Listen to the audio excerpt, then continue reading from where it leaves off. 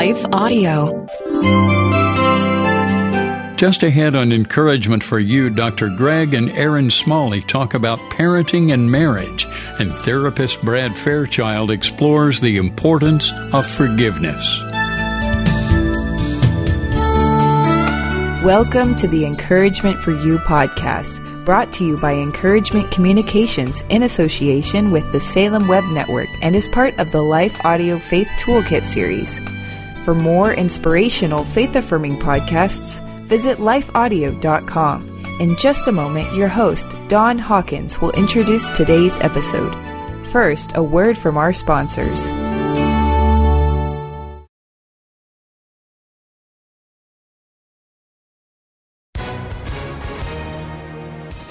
Hi, everyone. If you've been injured in an accident that was not your fault, listen up. We have legal professionals standing by to answer your questions for free. Call now and find out if you have a case and how much it's potentially worth. Call 800-497-4410. I'm here with spokesman John Wolf. So, John, tell everyone listening who should call right now. Well, Maria, first off, thank you for having me here. It's always nice to answer the listeners' questions. Now, as far as who should call in, anyone who's been injured in an accident and think you deserve compensation, give us a call right now. 800-497-4410. You'll find out if you have a case and how much it's potentially worth. Thanks, John. You heard it, folks. Take advantage of this opportunity and call now. 800-497-4410. Advertisement sponsored by Legal Help Center. May not be available in all states.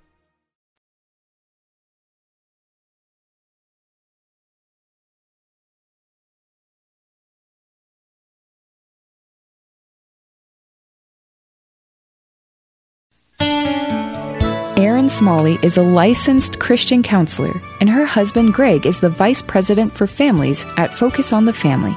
In our first segment, Greg and Erin join host Don Hawkins to talk about parenting and marriage.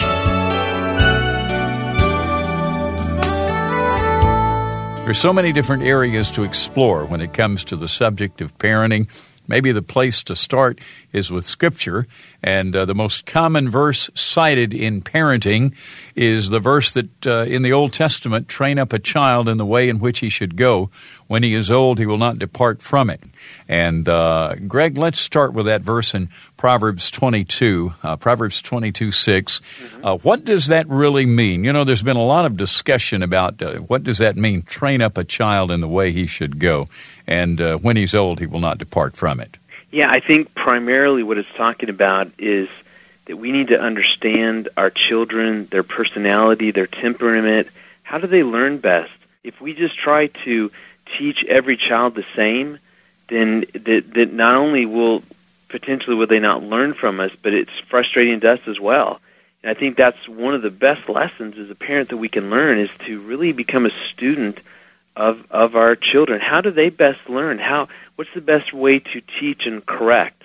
You know, we have 3 kids, and they're all 3 are so very different. You know, with our youngest son, if he gets in trouble, you just have to look at him, and you know, with a glare, and he just falls apart.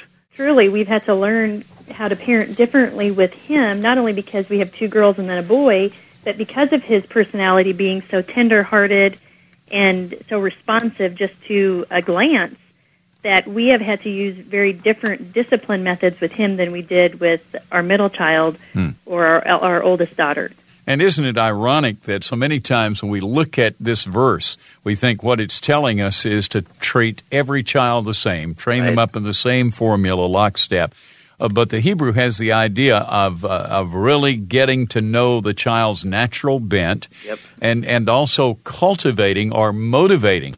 And then there's that passage in the New Testament, Aaron, that talks about fathers or parents bringing them up in the nurture and admonition of the Lord. What in the world do you think that means? Well, I think it's so important as parents to really not only train them, but to model godly behavior for them and take them to church and encourage them in their faith. I want to So tell looking for those things that really encourage them in their faith and in their development spiritually.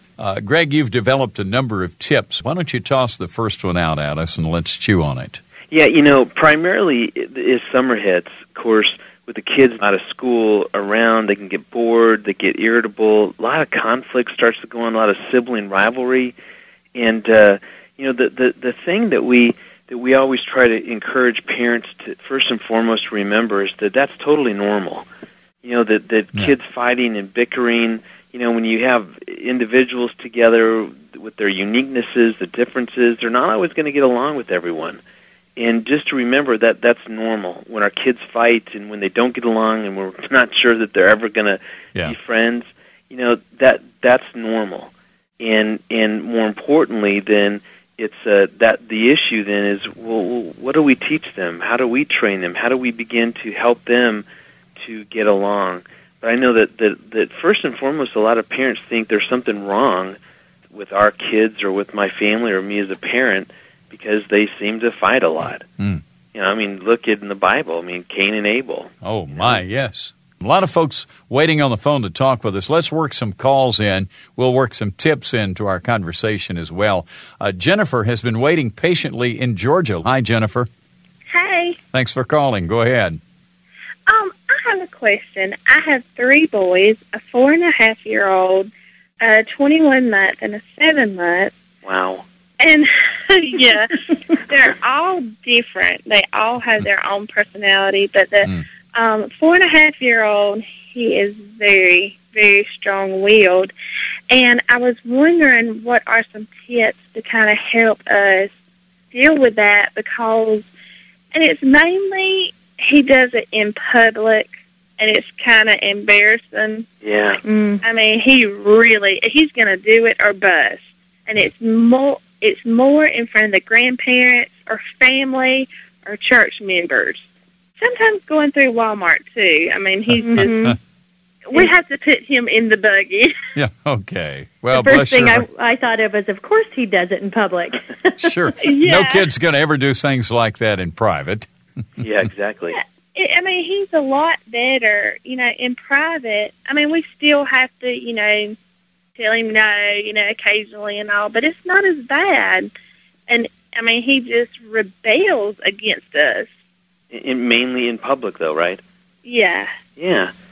The first couple things come to mind. One, I think as a parent, when that happens, all of us have had situations where our kids humiliate us in public, and we know that someone from church is inevitably going to see us, whatever.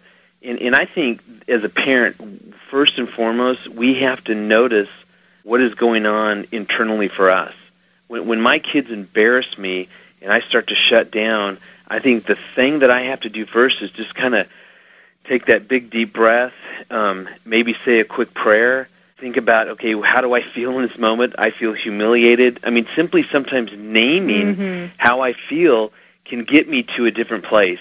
Because the problem is that when we get embarrassed in those situations, that our tendency is to react, in some way, or we, quickly rush them out to the car and then we react.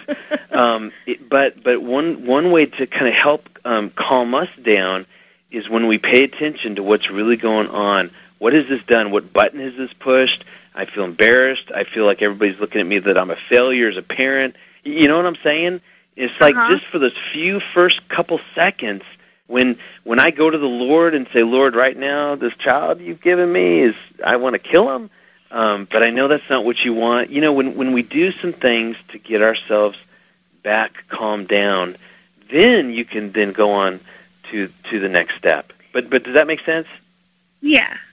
And I also, all of our children have gone through their ebbs and flows. It seems like one of them will be challenging for a season, and then the next one will have their turn. But especially one of our children definitely has a stronger will.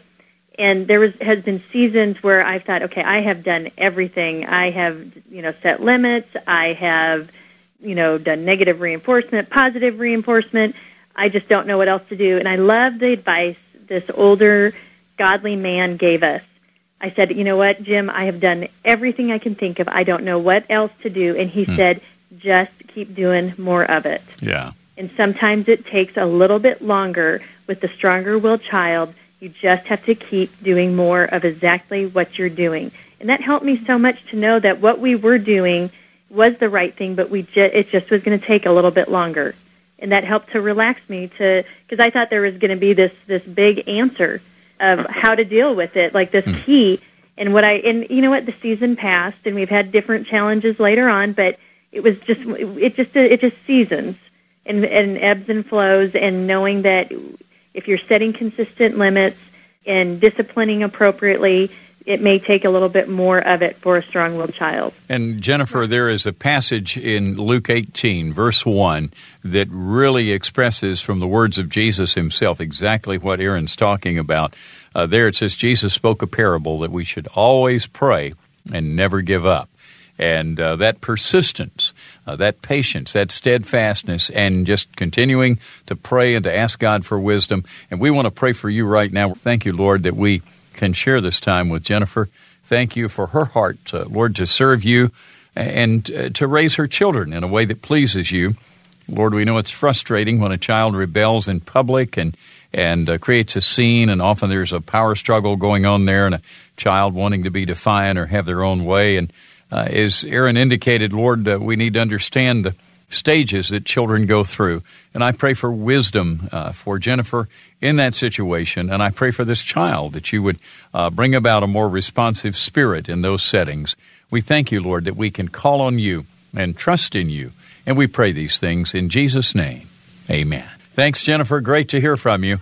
Bye-bye, Jennifer. Bye-bye. You know, Don, I think, too, in those situations, as I was thinking about my own strong-willed child, I think one of the best techniques, too, that we can use is almost sort of like a distraction. Yeah. You know, sometimes when our strong-willed child, when we get into that power struggle with them, in the things just keep going around and around and around, sometimes the best way to actually break that is to do something unexpected. Huh. You know, maybe we start laughing with them. You know, maybe we distract them by pointing something else out. I mean, depending on the child's age, I've just noticed with our daughter when she gets in that mode, and we've done this for years, just sort of distracting, getting her to think about something different, gets her to a different spot. It sort of gets her out of that. You know, they lock in this power struggle, and so if we can get them out of that by doing something just a little bit off-centered, that sometimes that then gives us the room to sort of let things calm down. We'll be back with more after a brief word from our sponsors. And don't forget to listen for Dawn's live weekend talk show, Encouragement Live, heard Saturdays at 7:05 p.m. Central Time on American Family Radio and other radio stations around the country, as well as on the worshipchannel.org.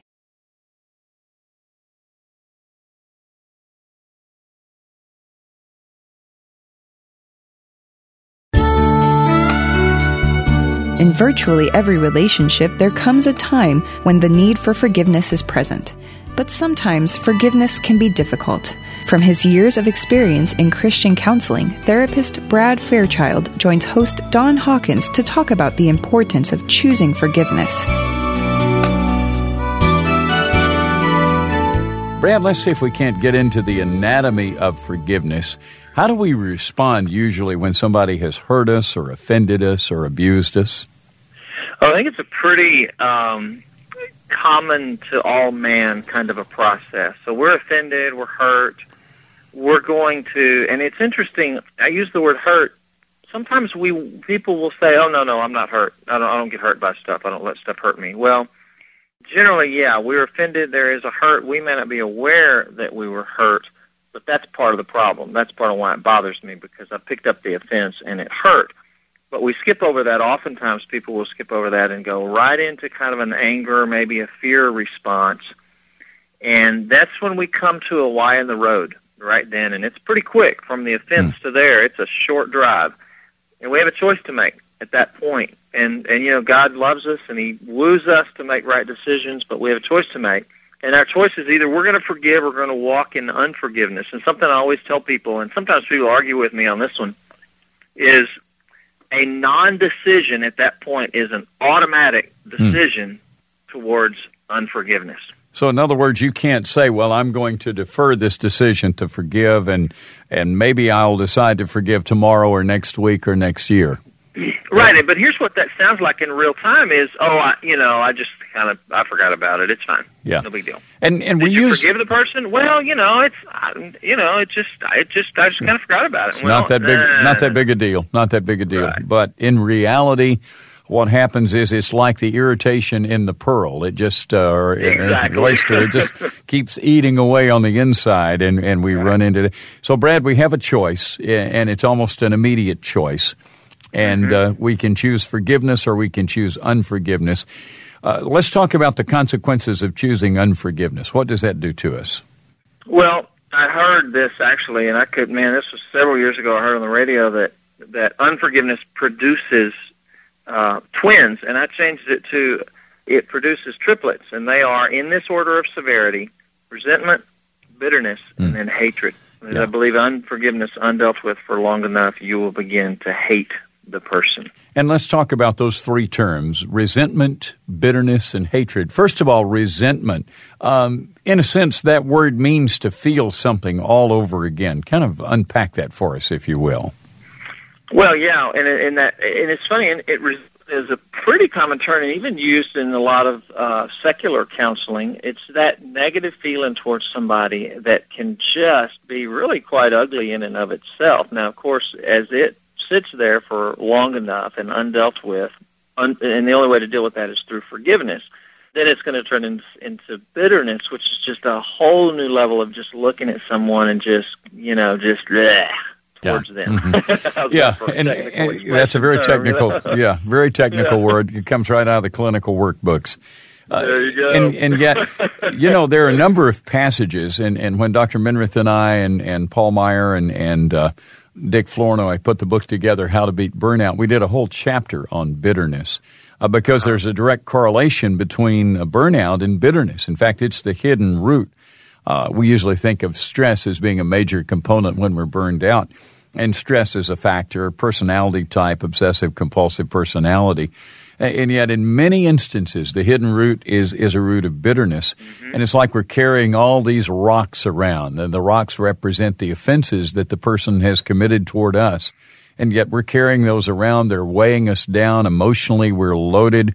We think about it. The bitterness is like battery acid to the soul.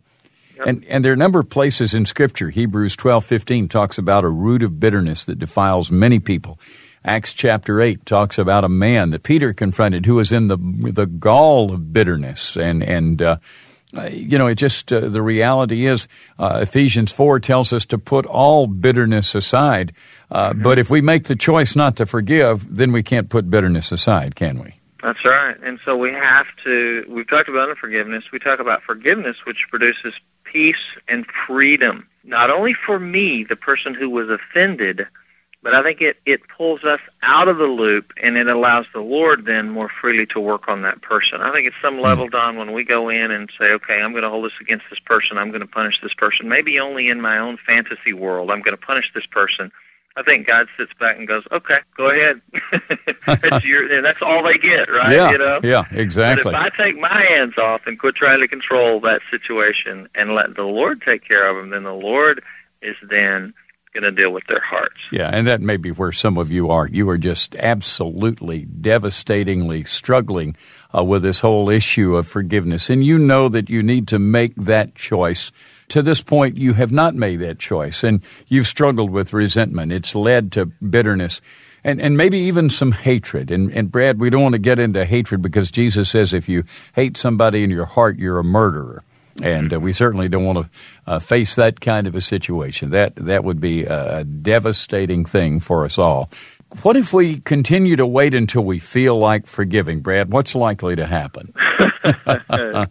If we wait till we feel like it, we will never do it. And one of the concepts we talk a lot about when we talk about forgiveness, and Don, I know you've taught on this subject many times. I've taught on this subject, talked with it one-on-one with people, and it's one of my favorite topics. It's really a beautiful, beautiful, beautiful process if people can work through it.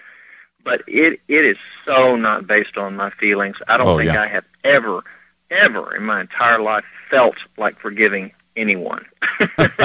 No. If I feel like it, forget it. That is so not. It's a decision. I'm going to come to that place where I say, you know what? Out of my obedience to the Lord, out of obedience to the Word of God, I'm going to ask Him to help me walk through this process of forgiveness. And that's another concept when you talk about this process versus this instantaneous one-time event. Yeah.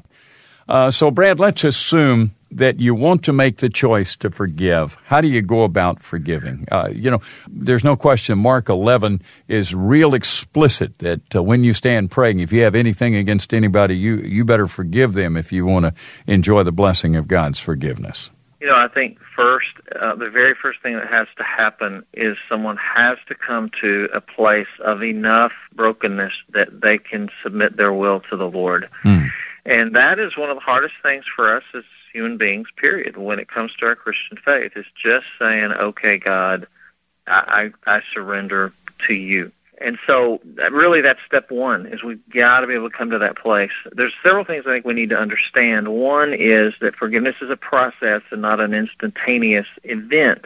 Right. Now, for something small, some little offense, and someone looks at you and says, oh, sorry, and you go, hey, don't worry about it, it's okay. You're done. Okay, that's fine. But when it comes to bigger deals or repetitive offenses, severe abuse issues, those kinds of things, it is really a process on our knees before the Lord of saying, okay, Lord, here's my heart. I'm really struggling. I'm real big on being honest with God. God, I don't want to forgive this person, but I want to be obedient to you, and I want to be blessed by you, and I want to have an open line to you, and I understand according to your word, like Mark 11 you just mentioned, Don, that in order to have your favor, Lord, in order to reach you, in order to stay connected with you, I must forgive this person. And God, I cannot do that in and of my own strength. I cannot do that on my own. So help me. And I'm telling you, that's just the starting place. People, you can say that and not feel like saying that. What I'm saying? And I'm not talking about faking it. I mean, you're wrestling with your own heart and going, heart, you must submit to the Lord. Yeah. So that's really step one. And I think there's a lot of misconceptions about forgiveness. I think part of it has to do with being able to say, what is it and what is it not? When you look at what forgiveness is not, I think this really helps people in terms of, well, we feel like we're letting the other person off the hook. No, we're not letting the other person off the hook. It is not saying that it's okay to do me wrong. In fact, really what you're saying when you forgive someone is, you've done me wrong, and that's not okay, but I'm choosing to turn that over to the Lord. I'm choosing to let go of that. I'm choosing not to hold that offense against you. By the way, which I just also said a lot of what forgiveness is. It is not excusing wrong behavior. Well, if I forgive them, that's just like saying that what they did was okay. No, it's not. It's not about the behavior. It's about your heart and forgiveness towards them and releasing that. Yeah. It is not the same thing as reconciliation. Now, you can reconcile a relationship, and that's a whole other process. Yes, you have to have forgiveness in order to reconcile, but forgiveness alone is not reconciliation. Good point. In many severe abuse cases, your goal is not to reconcile with the person. Your goal is to forgive the person between you and God. And oftentimes, it doesn't even mean contacting the person. I have people say to me all the time, well, what do you want me to do? Call the person up and say, oh, yeah, by the way, I forgive you for hurting me? No, not necessarily. Now, if it's a continuous relationship you have with this person, you may say to them, my desire is that we reconcile. I believe forgiveness is part of that process, and I want you to know I'm working on forgiving you for the ways you've hurt me. Now, they may come back with abuse. They may come back with, wow, you know what, I need to forgive you as well, or whatever. But if you want to reconcile, that's one thing. But a lot of this focus in my mind is that secret place in my heart before the Lord. Yes, confess your sins to one another. You can have people in the process with you, praying for you, helping you, your pastor, a Christian counselor, a loved one, or a close friend that's trustworthy. But that it's between you and God. Lord, I'm forgiving this person. So it's really not about that person, at least initially, unless there's going to be reconciliation of the relationship. Thank you for listening to this episode of Encouragement for You with Don Hawkins. host of Encouragement Live Radio and author of over 25 books, including Never Give Up and Master Discipleship Today. You can find more about Don and his books at encouragementlive.org. Encouragement for You is a production of Encouragement Communications with the Salem Web Network and lifeaudio.com. Editing by Phil Giebers, production by Elizabeth Andrade. If you enjoyed what you heard today, we'd love for you to head over to your favorite podcast app and leave us a review. It really does help people find us. Let me take just a second to thank the team at Life Audio for their partnership with us on Encouragement for You. If you go to lifeaudio.com, you'll find dozens of other faith-centered podcasts in their network. They've got shows about prayer, Bible study, parenting, and more. Stay encouraged and join us next time for Encouragement for You.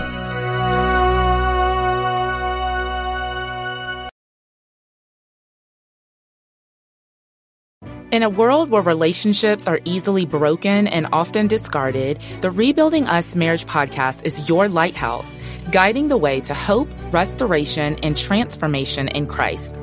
I'm your host and marriage coach, Dana Shea. Join me as we discuss the necessary tools for rebuilding marriages from adversity, betrayal, and disconnection. It's time to reignite love as we rebuild marriages from the ground up. Listen to the Rebuilding Us Marriage podcast on lifeaudio.com or wherever you get your podcasts.